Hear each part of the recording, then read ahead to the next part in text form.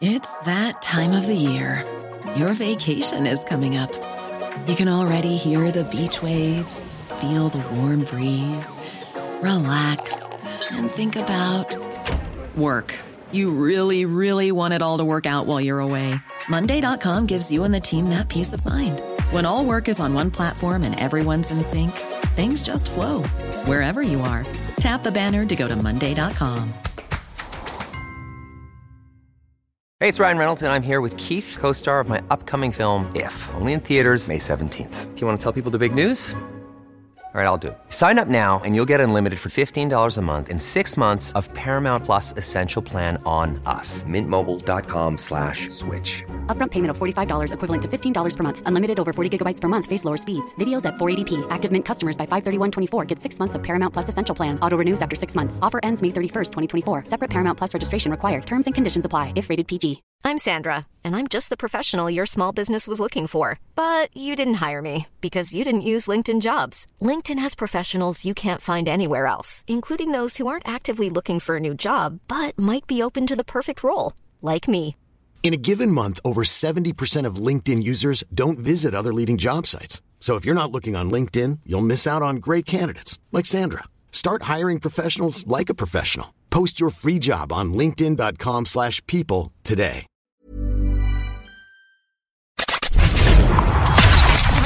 You are now entering a critical thinking zone. Thinking caps are required beyond this point. From deep behind enemy lines, deep in the heart of the Midwest, it's your host, Andrew Coppins.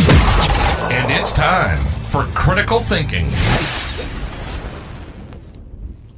Happy Fish Fry Friday to you all. If you're watching on Rumble, you know I am flying solo today. That's right. Whatever little stomach bug I had yesterday that prevented us from doing the show, apparently telepathy has taken over, and Pat now has one as well. So Pat has the day off, but I didn't want to go just 3 episodes this week. So we're going to be together solo. You can find me on the social media channels of your choice. I am at The Coppin Show, unless it's Instagram, and that is where you can find at Critical Thinking Show. All right, so if we're flying solo today, and that's the truth, I am with you by myself, what are we going to do on this Fish Fry Friday? Well, of course, I am going to give you the best and worst of the week, and Pat has let me know what his best and worst of the week were. So I'm going to be able to present that to you. We'll still, of course, crown a brand new Richard of the Week, and we'll throw the worst of the week into the fryer, of course. So come along with me on this fine journey into critical thinking. So do not forget, you can download the show, rate, review, subscribe via podcast, whatever platform you would like. Apple Podcast, very popular, obviously. Stitcher. I believe we're also on iHeartRadio and Spotify and so many other places that our wonderful distribution channels allow us to be on. And of course, you can always watch the show on Rumble, rumble.com/critical thinking. Again, rumble.com/critical thinking. So up front here, let's get into the best stories of the week. And I'm going to start with Pat's best story of the week. And this one is for all the guys out there. This one is for all of the guys out there because there is much rejoicing in the world of guydom, if you will, at least for people that are my age or around my age and close to Pat's age. The news that the GOAT, Tom Brady, and his supermodel wife, Gisele Bündchen, separated, getting a divorce. Much rejoicing.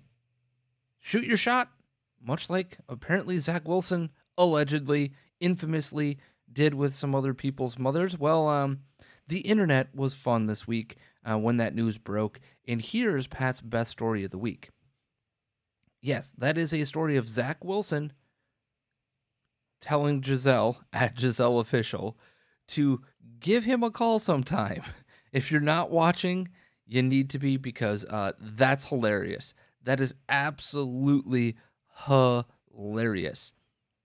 Zach Wilson, if you don't know, is alleged to have tried to go after one of his mother's friends So he likes them a little bit older, but also Gisele Bündchen is probably top 5, right? Top 5 for anybody that's my age. And the fact that Tom Brady couldn't figure out how to keep her happy when it was really simple, stop playing football, come home, and be with the kids. How hard of a request is that to say yes, dear, to? How dumb do you have to be if you're Tom Brady? Seriously, dude, how dumb are you? Gisele? You're going to divorce Gisele. Okay. I'm going to go with top 5 dumbest things I've ever seen a man do in my entire life. But hey, you do you, Tom Brady. I'm sure plenty of women will be flocking your direction. But my God, dude, really? A simple request of hang up the cleats after, I don't know what, a 25-year career?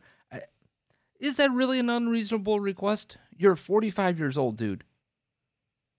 Come on. It can't be that difficult. It cannot be that difficult. There are greater things in life, like, I don't know, a happy wife, happy life. Just saying. Now, for the rest of us, this will be an interesting time to see what happens with Gisele as she turns single. It'll be very interesting to see what happens here. I'm a happily married man, so not going to worry about it on my end. Also, ain't no way in hell that happening. But there are a lot of people my age going, okay. Well, it'll be interesting to see what Gisele does going forward. That is for sure. Now, that was Pat's best story of the week. My best story of the week also involves a picture, so I would suggest highly that you take a second and go to the Rumble page. Again, rumble.com/critical thinking. Because my best story of the week is a story about the aftermath of Hurricane Ian in Florida. And we know that a lot of the barrier islands in the southwest part of that state got battered. Siesta Key, Sanibel Island. But one of the islands that got the most destruction to it was Pine Island. In fact, one of the most infamous pictures is literally the causeway between the mainland and Pine Island just completely gone, just destroyed. In fact, here is a picture of Pine Island being destroyed. Okay? So what you're seeing here is just literally underwater, completely gone, homes just scattered and strewn about. Absolute insanity. Well, the good news, if you've been watching on Rumble, is that in 4 days, this thing that was completely destroyed, just gone, right? Utterly gone, completely destroyed, it is back and rebuilt. That's right, in 4 days. Now, here's a picture, a video of Pine Island, Publix going through. You got trucks going through to deliver supplies and goods, right? Here it is.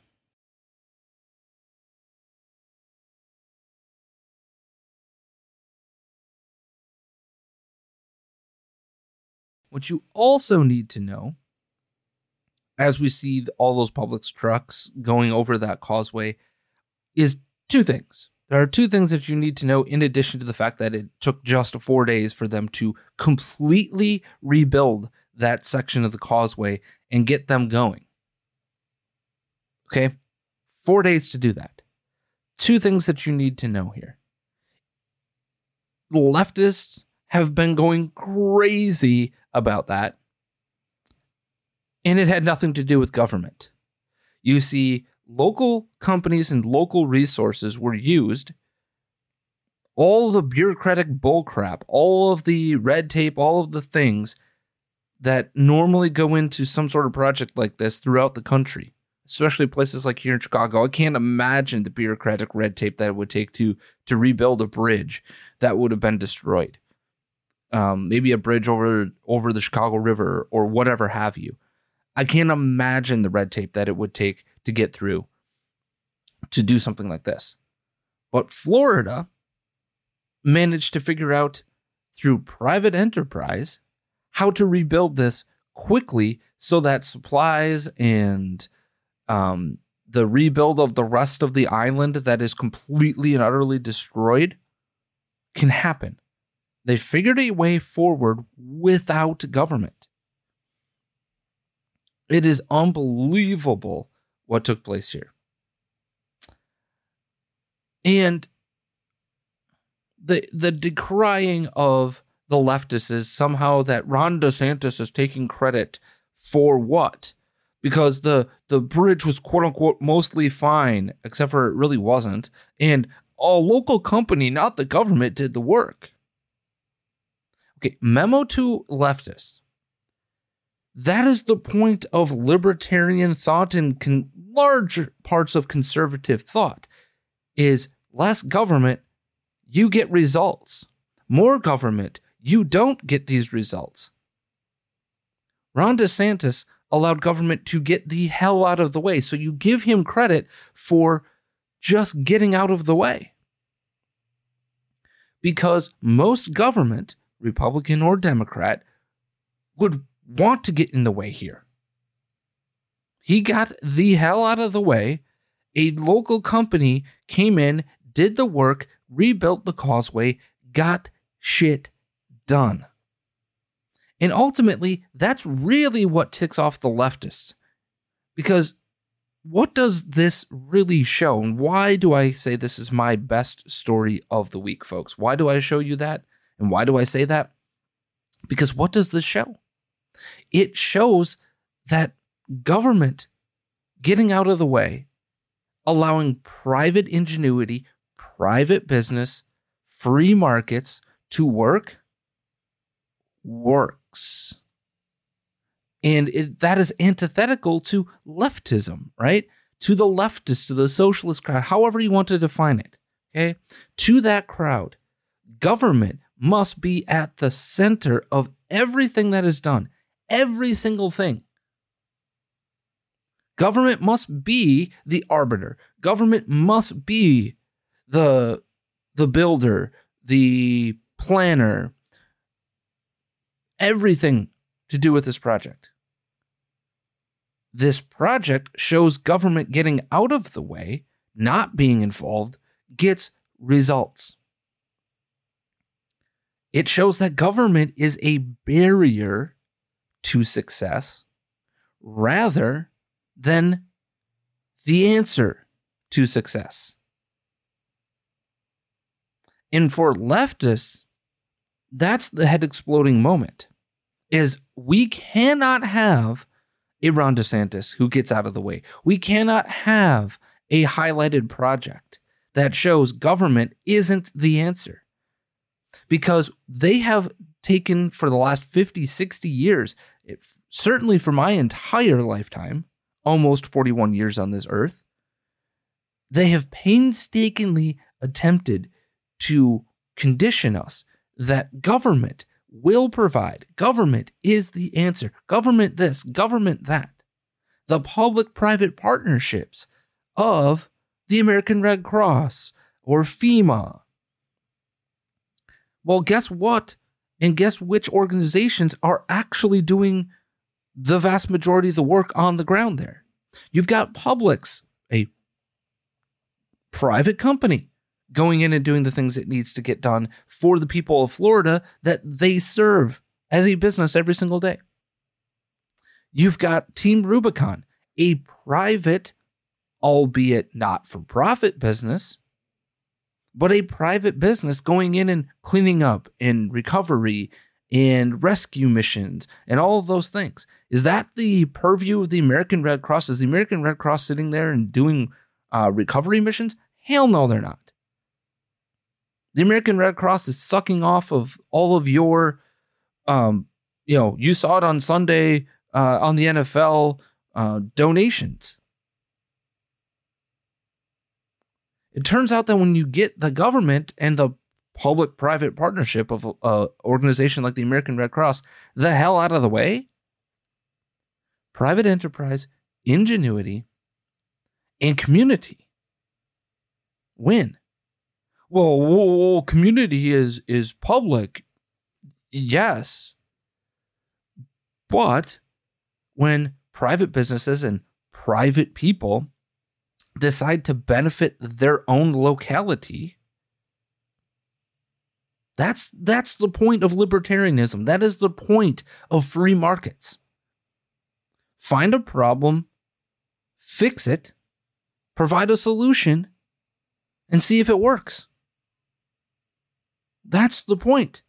That is the whole point of how businesses exist. What's the problem? What's the solution?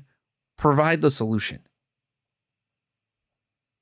It's as simple as that. What role does the government have to play in this? Now, the role that I think government might have to play in this is to do what? To verify the safety of it eventually. But what company is going to do this to cut costs? Especially since it's a local business and a local company doing this. So I applaud that ingenuity. I applaud all of it. 100% my best story of the week. For 3 reasons. Number 1, it is allowing people to get back to recovering and figuring out a way forward on Pine Island. Number 2, it shows government that gets out of the way allows for a sped up process. And number 3, it ticks the leftists off because it's just another reminder that free markets over government control. That ticks them off all day, every day. And I'm here for ticking off leftists with results, with W's. I'm going to hang W's on leftists all day, every day when I can. That's the truth. That's the truth of the matter for me. All right, so with the best stories of the week out of the way, where are we going to go? What are we going to do here? Well, of course, since we don't have the B or not the B today, we're going to go right in to crowning a brand new Richard of the Week.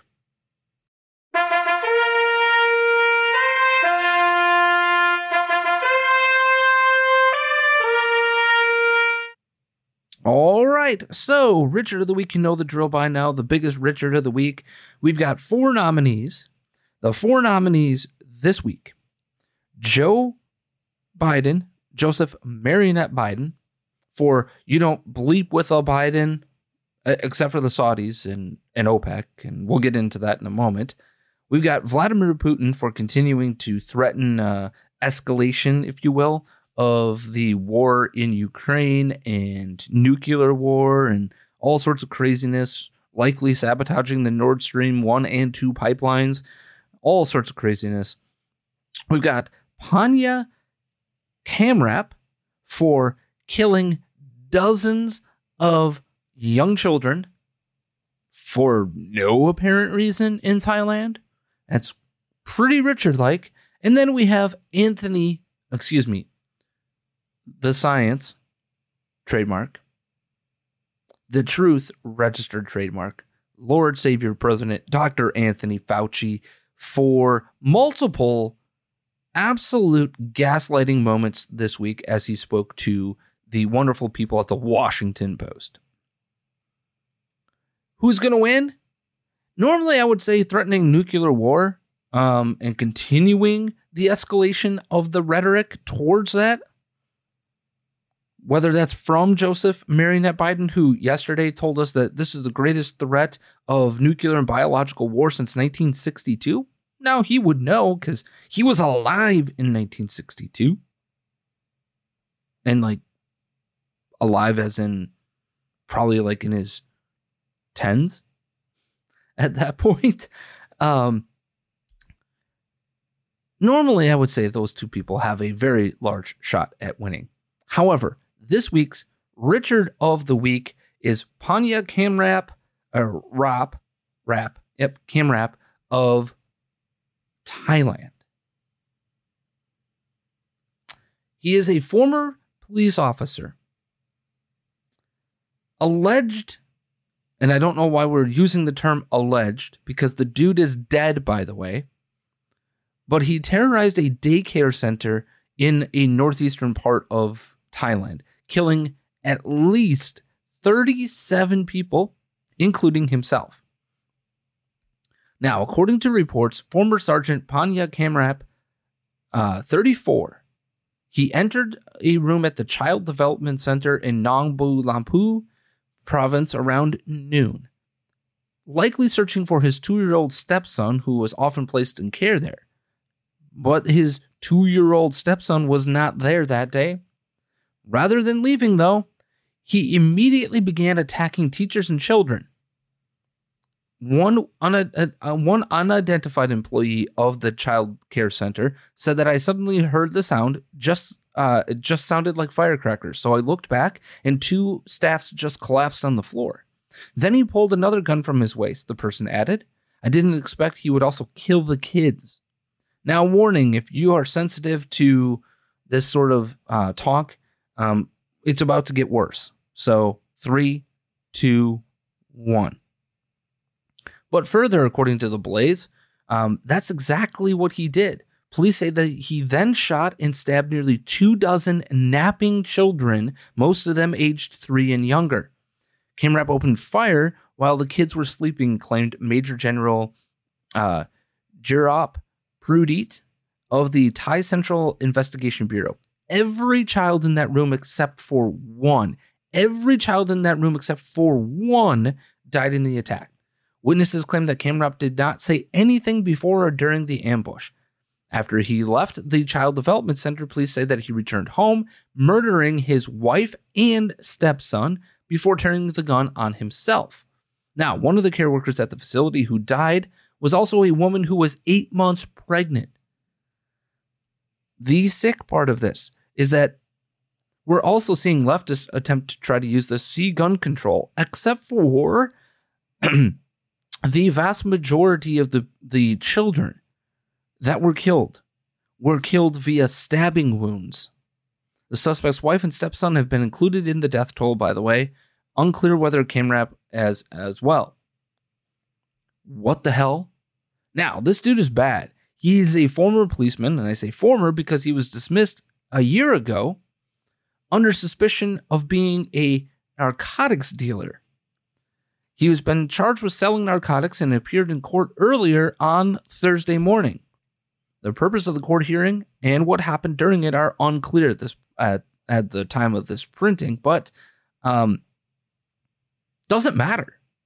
Doesn't matter. Something snapped. Something went insane in this individual. To kill innocent children for what? And to do so in the manner of stabbing them. It is such a personal crime. It is such a horrific thing to think through. I mean, you imagine that? A 3-year-old just sitting there napping, innocent life, and just murdered to death. Can't get any more Richard than that. And it also belongs in the fryer. That is for sure. Speaking of which, I think it is time for us to get into the fryer.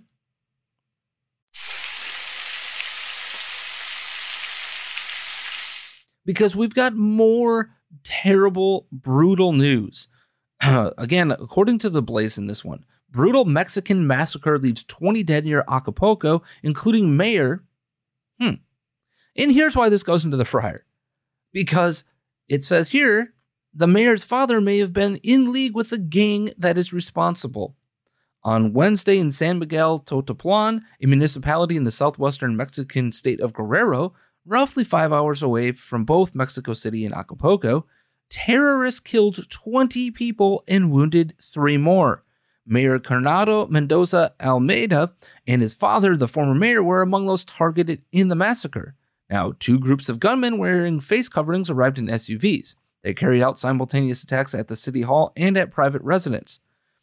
In the first instance, they interrupted a meeting between the mayor and city officials, riddling all participants and the building enclosed in the building and closing them with bullets.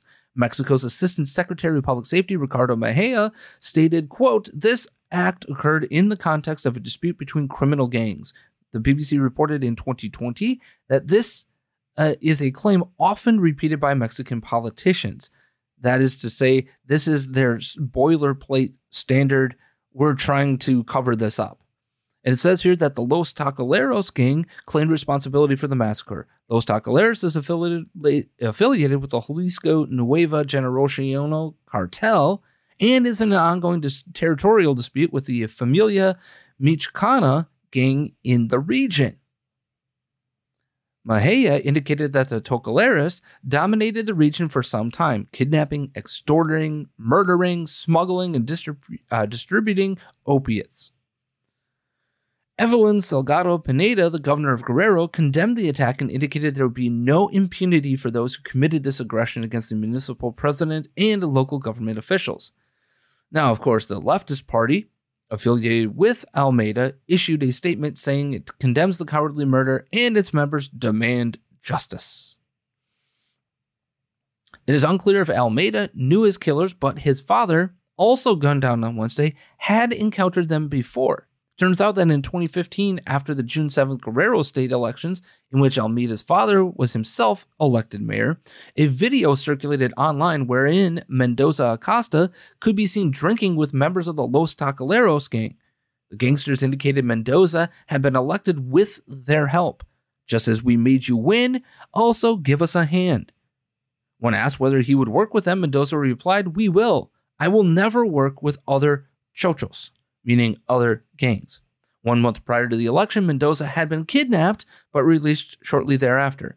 Now, this is terrible, terrible, terrible all the way around. And my question is, when is enough for the Mexican government? When is enough to start clearing these out? These are not like your Bloods and Crips of the 90s. These are not your, local street gang BS groups. These are people dealing with heavy quantities of drugs, especially fentanyl, coming from that region. These are people poisoning the American well. These are people poisoning Mexican society. These are people killing indiscriminately. At what point in time does the Mexican government clean up their act? At what point in time does the Mexican federal government step in and do something?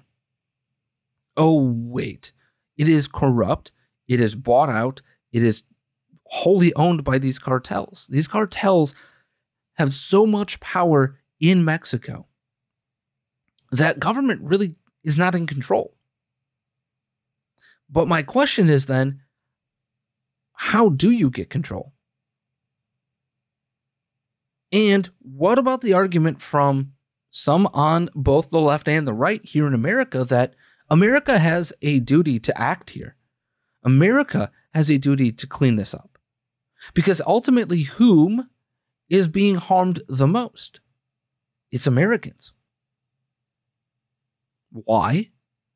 They smuggle people. They put illegal immigrants. They're the coyotes. They're the people putting the poison of fentanyl into our system here in America. And if the Mexican government won't do it, do we have a responsibility to do it? Also, do we have a responsibility to lessen the impact of these types of individuals? And what do I mean by that? Well, do we have a responsibility to look at our laws and our immigration system and our systems that may be contributing to these problems on the border in the other country? Because are we creating magnets for this behavior? Are we creating an environment in which these people gain the power, gain the wealth, gain the things that can game the system down there?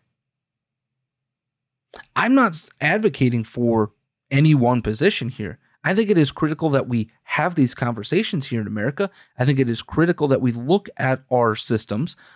I would argue our immigration system is indeed broken and is a magnet for these illegal types of activities. How do you lessen the impact of that? How do you make sure that these people aren't making tens of thousands of dollars every single immigrant that they can get over the border? You make it much easier for people to legally get here. That's how you do it.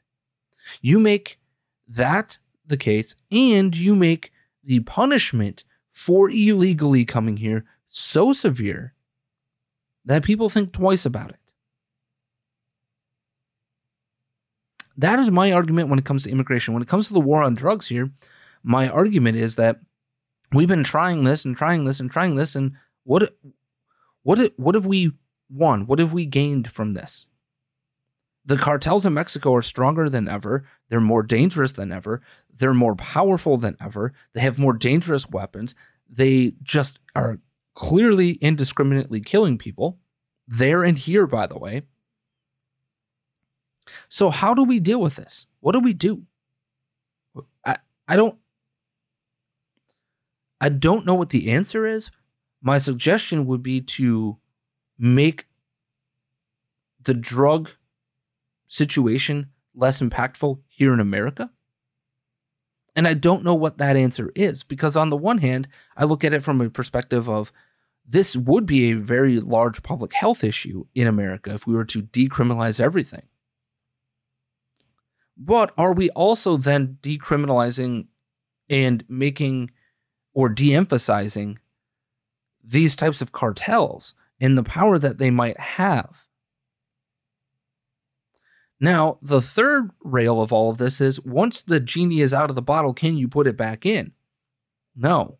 Fentanyl is going to be here to stay. And that is part of how we have to think through what we're actually doing to, quote unquote, perfect man. The transhumanist side of things, if you will, to use a word that's becoming more popular. But what are we doing to try to biomedically perfect humanity? What are we doing? What are the side effects? What are the things that we're not thinking through here as a society? Just because you can doesn't mean you should. That needs to apply here. Just because you can doesn't mean you should. Well, we have a more powerful version of an opiate in fentanyl, right? Okay, but fentanyl has severe side effects, can cause people to overdose and die very easily because it's so powerful and because it's so synthetic in its nature. I just don't know what the answer is to the war on drugs. I really don't, because I see all sides of this, right? I see the devastation of drug use, and I wonder if the use of hard drugs like heroin and fentanyl and cocaine and other things do not have severe consequences should we just let it be. However, I also see that magnet argument, right? We're making this more of a magnet if we are keeping it criminal. And would fewer people interact with it if it were decriminalized? I don't know that that argument holds water for me.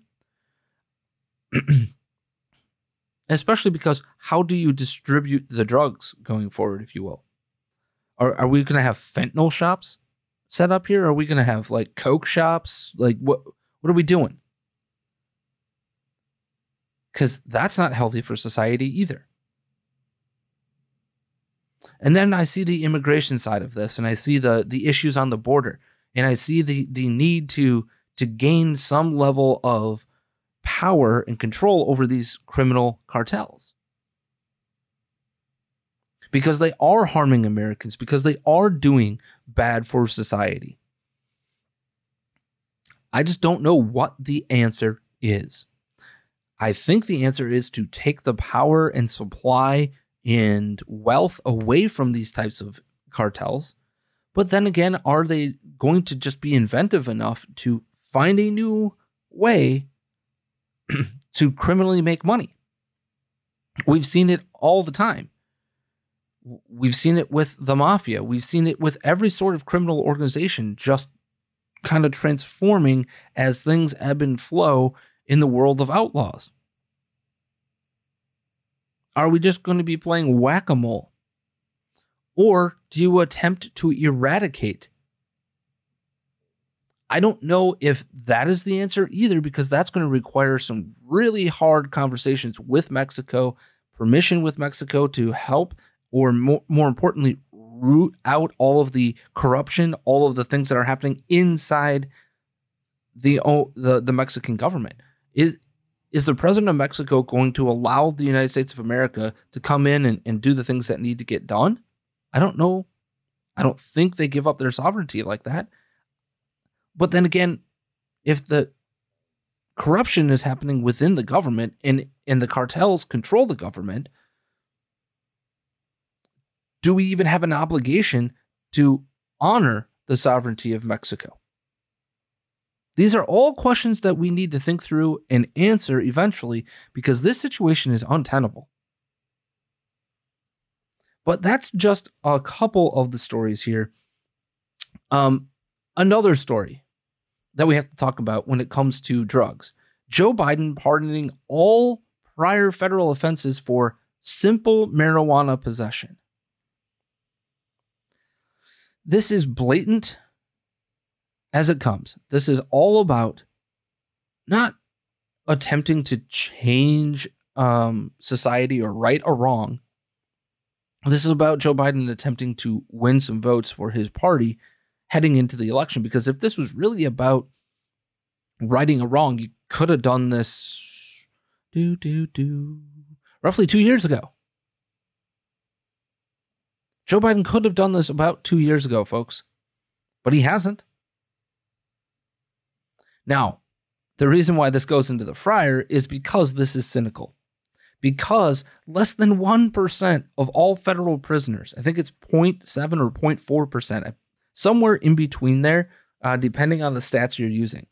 It's somewhere around, like, I think less than 4,000 of the federal prisoners that exist in America are in jail for just simple marijuana possession. Is that going to sway an election? Suddenly you're going to let those people out of jail? Now, do I understand the impact of this on people who have had to claim this on their record when they're trying to get jobs and apartments and all these things? Sure. But there are protections in place for people in these situations to not be discriminated against when it comes to housing, when it comes to other things. But here's the other reality. 99.9% of people who are picked up for marijuana possession, that's an additional charge to weapons violations, to trafficking violations, to larger things that put them in prison for what they should be in prison for. Now, the funny and ironic part of all of this is that Joe Biden, in his simple marijuana possession charge situation being dropped, right, and the pardoning of these people, is that he is now dunking on his own vice president.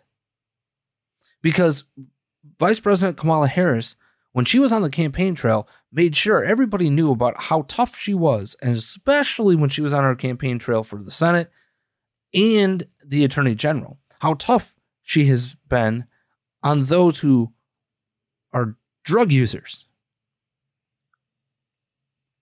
Now, it still remains an issue at the state level, too, because you can get state charges along with federal charges.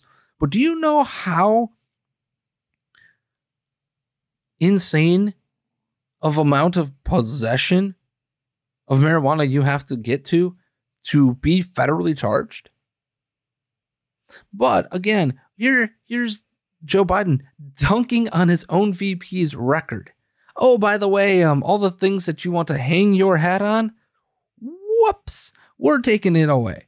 And I'm here for all the dunking on Kamala Harris humanly possible, because she is an absolutely terrible person. She is up there with Ayanna Pressley, Ilhan Omar, Rashida Tlaib, AOC in my book. She is up there with these individuals. Cory Booker is up there with those individuals. I could name at least a half a dozen. I am here for all the dunking on those types of people. It's just really funny and really ironic to me that it's coming from Joe Biden. Now,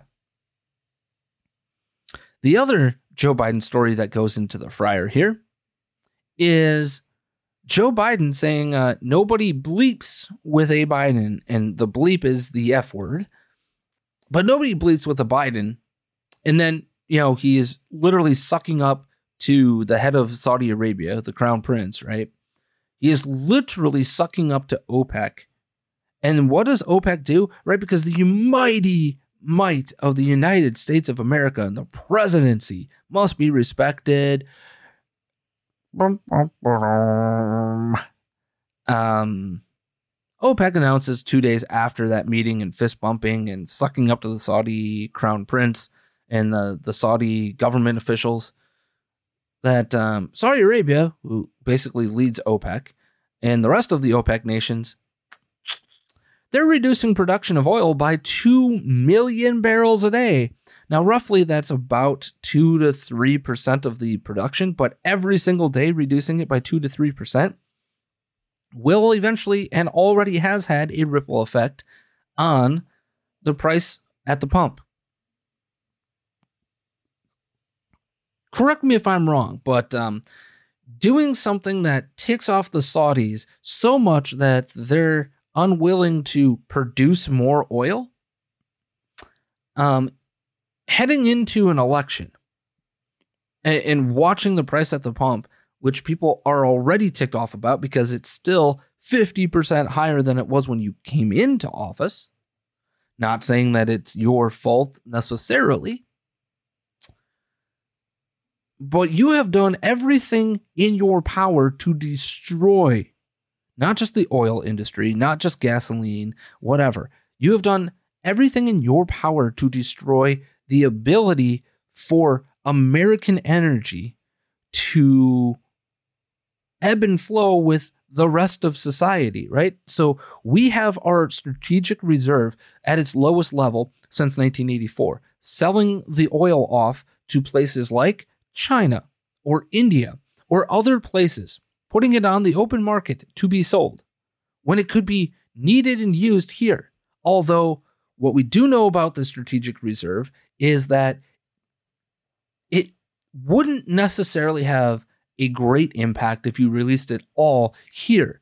But it's not just the fact that you've depleted our strategic reserve in the middle of wartime, if you will, right? Because we have no idea what Russia or China are going to do in the next year or two. We have no idea. So wouldn't it behoove us to become more independent, not necessarily isolated, but independent of other sources of energy? That would behoove us, right? That would be the smart play here. We don't need your oil. We don't need your influence. You are not influential in our society. Thus, you're not influential in the world anymore. That would be the smart play. Joe Biden has done none of it, right? Absolutely none of that. What has he done? He has reduced the numbers to the lowest numbers of all time of approved leasing. He killed the Keystone Pipeline. Again, he has depleted our strategic reserves after our previous president had built them to historic levels of, historic highs, And he has no sway, no backbone with other foreign leaders. They don't respect him. Now, what you need to know with the OPEC situation is also the fact that as we look at their pricing of oil, the reason they are reducing their production is because it's actually been pretty cheap for them to supply and to get oil. So oil per barrel has gone down in price, ironically, to the point where the only response to the supply and demand and the pricing of oil, the only response that OPEC really can have in order to, quote unquote, make more money would be to reduce supply because the price of a barrel of oil is too low. Now, how is that possible and we're not seeing the effects of that at the pump? Again, there are other factors involved in this. We currently have supply issues in the United States, especially in the state of Florida and in the Carolinas, right? We have all sorts of those types of issues. We have utter inflation, period, amen. We have all sorts of economic issues here. But oil, by and large, have become cheap because of the supply issues, because of some of these other things. Now, they need to gain more. And they're turning the spigot off to pump the price back up so that supply and demand and pricing all work in concert. Do I agree with this from the Saudis? No, I don't. I don't see how they need to do this. But the fact that President Biden has no influence or no ability to forge a positive relationship here, to the point where they will not thumb their nose at the president in America, speaks volumes. And that's why that's in the fryer. Absolutely in the fryer. And I have one final story. This one comes from our favorite individual from the Washington Post, Taylor Lorenz, who, if you don't know, folks, is immunocompromised. You know who else is technically immunocompromised to a certain degree and a certain level? This guy. Yeah, I have an autoimmune issue. So, but I want to take on the fallacy here because she went nuts over coworkers' insensitivity and deadly COVID tweeting about how COVID-19 is over and the era of insanity over COVID is over. After all, we just saw Howard Stern climb out of his hole for the first time in 2+ years and do something outdoors and away from the confines of his home. That's certainly an interesting way to do it. And it's Helena Olin, her fellow coworker at the Washington Post, pointing out, at some point we're going to need to begin a conversation about the people still too afraid to leave their homes because of COVID. I personally know of 2 such cases. This is not a healthy way to live. Taylor Lorenz tweets back, "What an absurd, insensitive thing to post. Thousands are dying per week. Millions are disabled, and we have 0 effective drugs that prevent infection." Wait. But you have told us vaccine, booster, forever. She continues to say, immunocompromised people don't deserve condescending comments about being too afraid of a virus that could kill or severely disable us. This is absolutely the insanity that has been caused by COVID-19. Because here's my question to Taylor Lorenz then. Do you not go outdoors or anywhere in public or do anything? Have you been wearing a mask all the time during flu season? Because guess what? If you're immunocompromised and you get the flu, you could die too. Did you know if you took public transportation, touching the surface could get you germs and things that could kill you if you're that severely immunocompromised? This is an utter fallacy. The fallacy of it's not over for the immunocompromised. It's never over for people like myself and her. Technically, it's never over. Something, someday, somewhere, somehow could affect us to the point where it could kill us. But guess what? You could have a heart condition that you don't know about and you could die. You could have all sorts of things in life. But Taylor Lorenz and myself and other people, okay? I'm not out here advocating for everybody else needs to cater to my needs and my situation. I know my situation and I know what I should and shouldn't be doing and what I can and can't handle. That's on me. It is not on everybody else to cater to me. If that is the case, there should be no such thing as public transportation. There should be no such thing as rideshares. There should be no such thing as sharing a vehicle. Nothing out there. No public nothing. And oh, by the way, don't drive with me. Don't ride with me. Don't do anything. No, that's insane, utter insanity.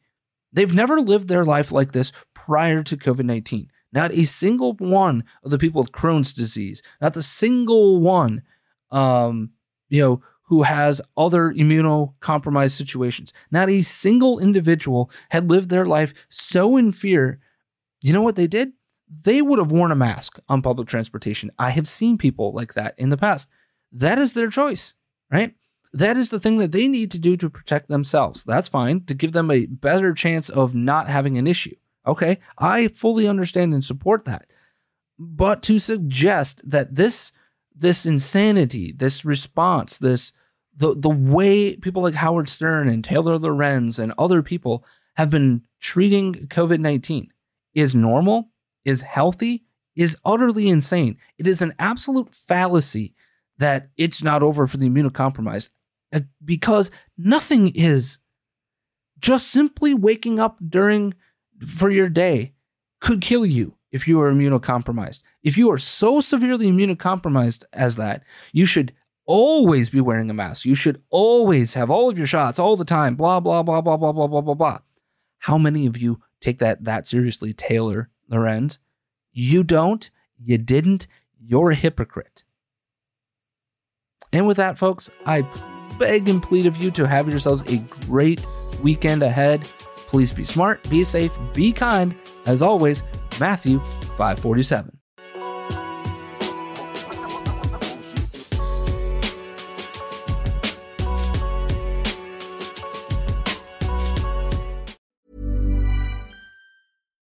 When you make decisions for your company, you look for the no-brainers. And if you have a lot of mailing to do, Stamps.com is the ultimate no-brainer. It streamlines your processes to make your business more efficient, which makes you less busy. Mail checks, invoices, legal documents, and everything you need to keep your business running with Stamps.com.